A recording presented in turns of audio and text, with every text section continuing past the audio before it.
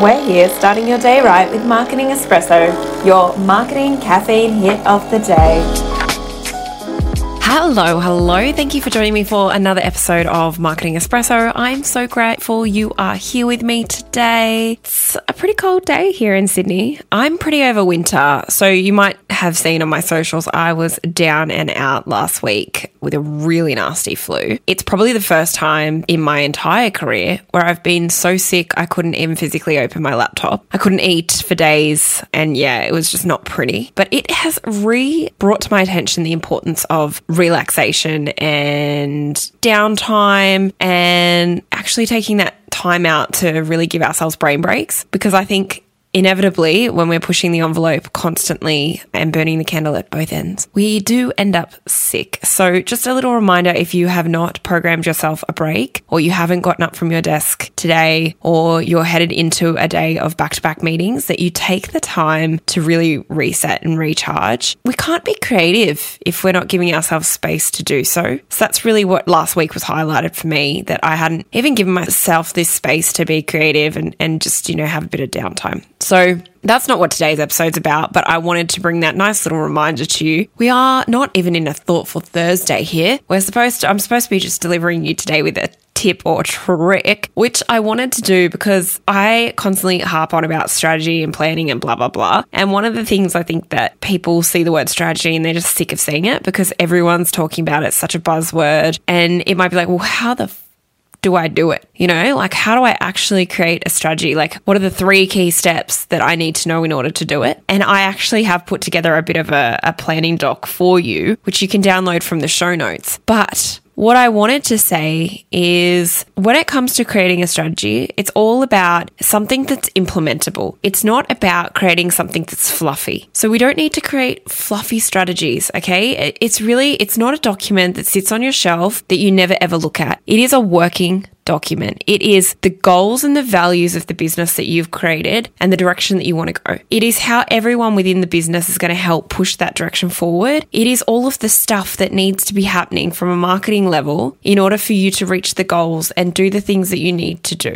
So that's my tip to you in creating a strategy is if it's you and you only, it's a lot easier because you can sit down and say, these are the reasons I got into business. These are the people that I want to work with. These are the channels in which those people are sitting. These are the messages that I need to have to attract those people because these are the pain points and this is how my service or product solves those. That's literally the strategy. And then it's the what. So you can't just have social media. All right. I'm telling you now, if your entire strategy relies on social media, it's not a good one. So give yourself some more marketing channels such as, there's email marketing, there's podcasting these days is huge. There are millions of other ways that you can reach a customer. There's also the customer experience. So what happens when they join your business, or what happens when they're working with you? What is it that they get working with you? What does that process look like? And it's actually creating a strategy is actually every step from the customer first seeing you and engaging with you to potentially the last interaction with you. If there is an end to that, or if there isn't an end, how are you going to keep them on board? How do you use that customer to get 7 more customers? Is there a word of mouth strategy? What are all of the things that you are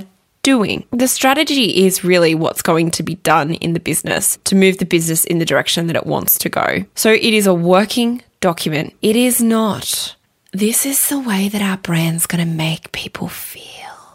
There's an element of that. Don't get me wrong. You do need to be very aware that when people deal with when people deal with me, I want them to have fun. So my brand obviously has to incorporate fun. So when I'm creating a strategy, I say that my comms are fun. I try to have a bit of, entertainment, light entertainment in there, a bit of laughter, a bit of a joke.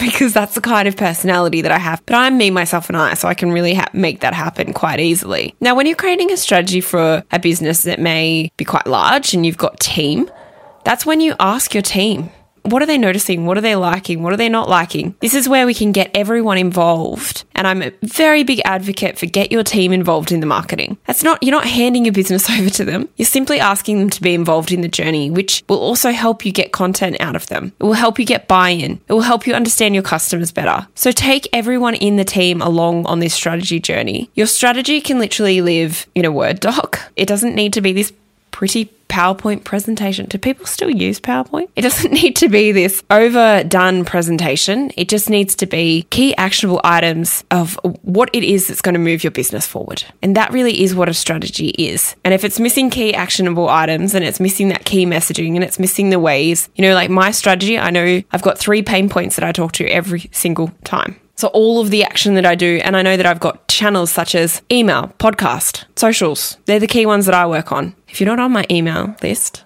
I'll put the link in show notes to join it as well. You might like it. But these are little ways that's actually how you create an implementable strategy. So I hope that has been helpful. As I said, I'll pop my link to my planning doc, some questions that you can ask yourself when it comes to sitting down and making a strategy for the next, we now are into the next financial year pretty much. So now's the time to be doing that revision and saying, what do I want? What growth do I want? What part of the business do I want to grow? How do I want to do that? Where are my people? Do I like who I work with anymore? Do I want to change it up? So now is the time to be reviewing. Of course, you can always work with me. I do one-on-one strategies with hundreds of business owners every year, and I love doing it. I would love to help you. And if you're loving this podcast, then why not? Maybe it is time to reach out and say, hey, Beck, I would love your help in the biz. So I hope you've enjoyed this episode. I hope it's been helpful. And I hope that you are going to go away and create a strategy for yourself. Have a great week, and I'll be back soon, guys.